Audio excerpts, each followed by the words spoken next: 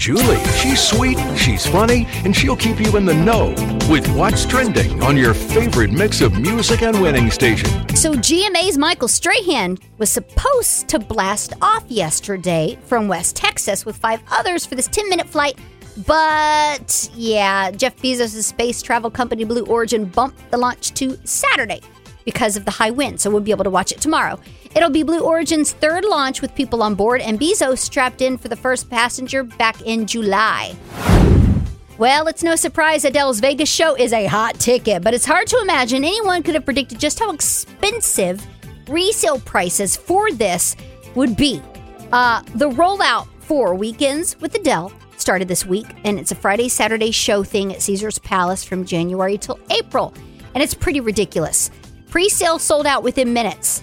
Tickets were quick to pop up for resale, like on StubHub and Ticketmaster, but fans didn't like what basically they're on sale for now. Derek, take a guess on how much the Adele tickets are going for. $2,500. From $2,000 to $35,000. A ticket? $35,000. One fan wrote, Adele out her mind with these concert prices.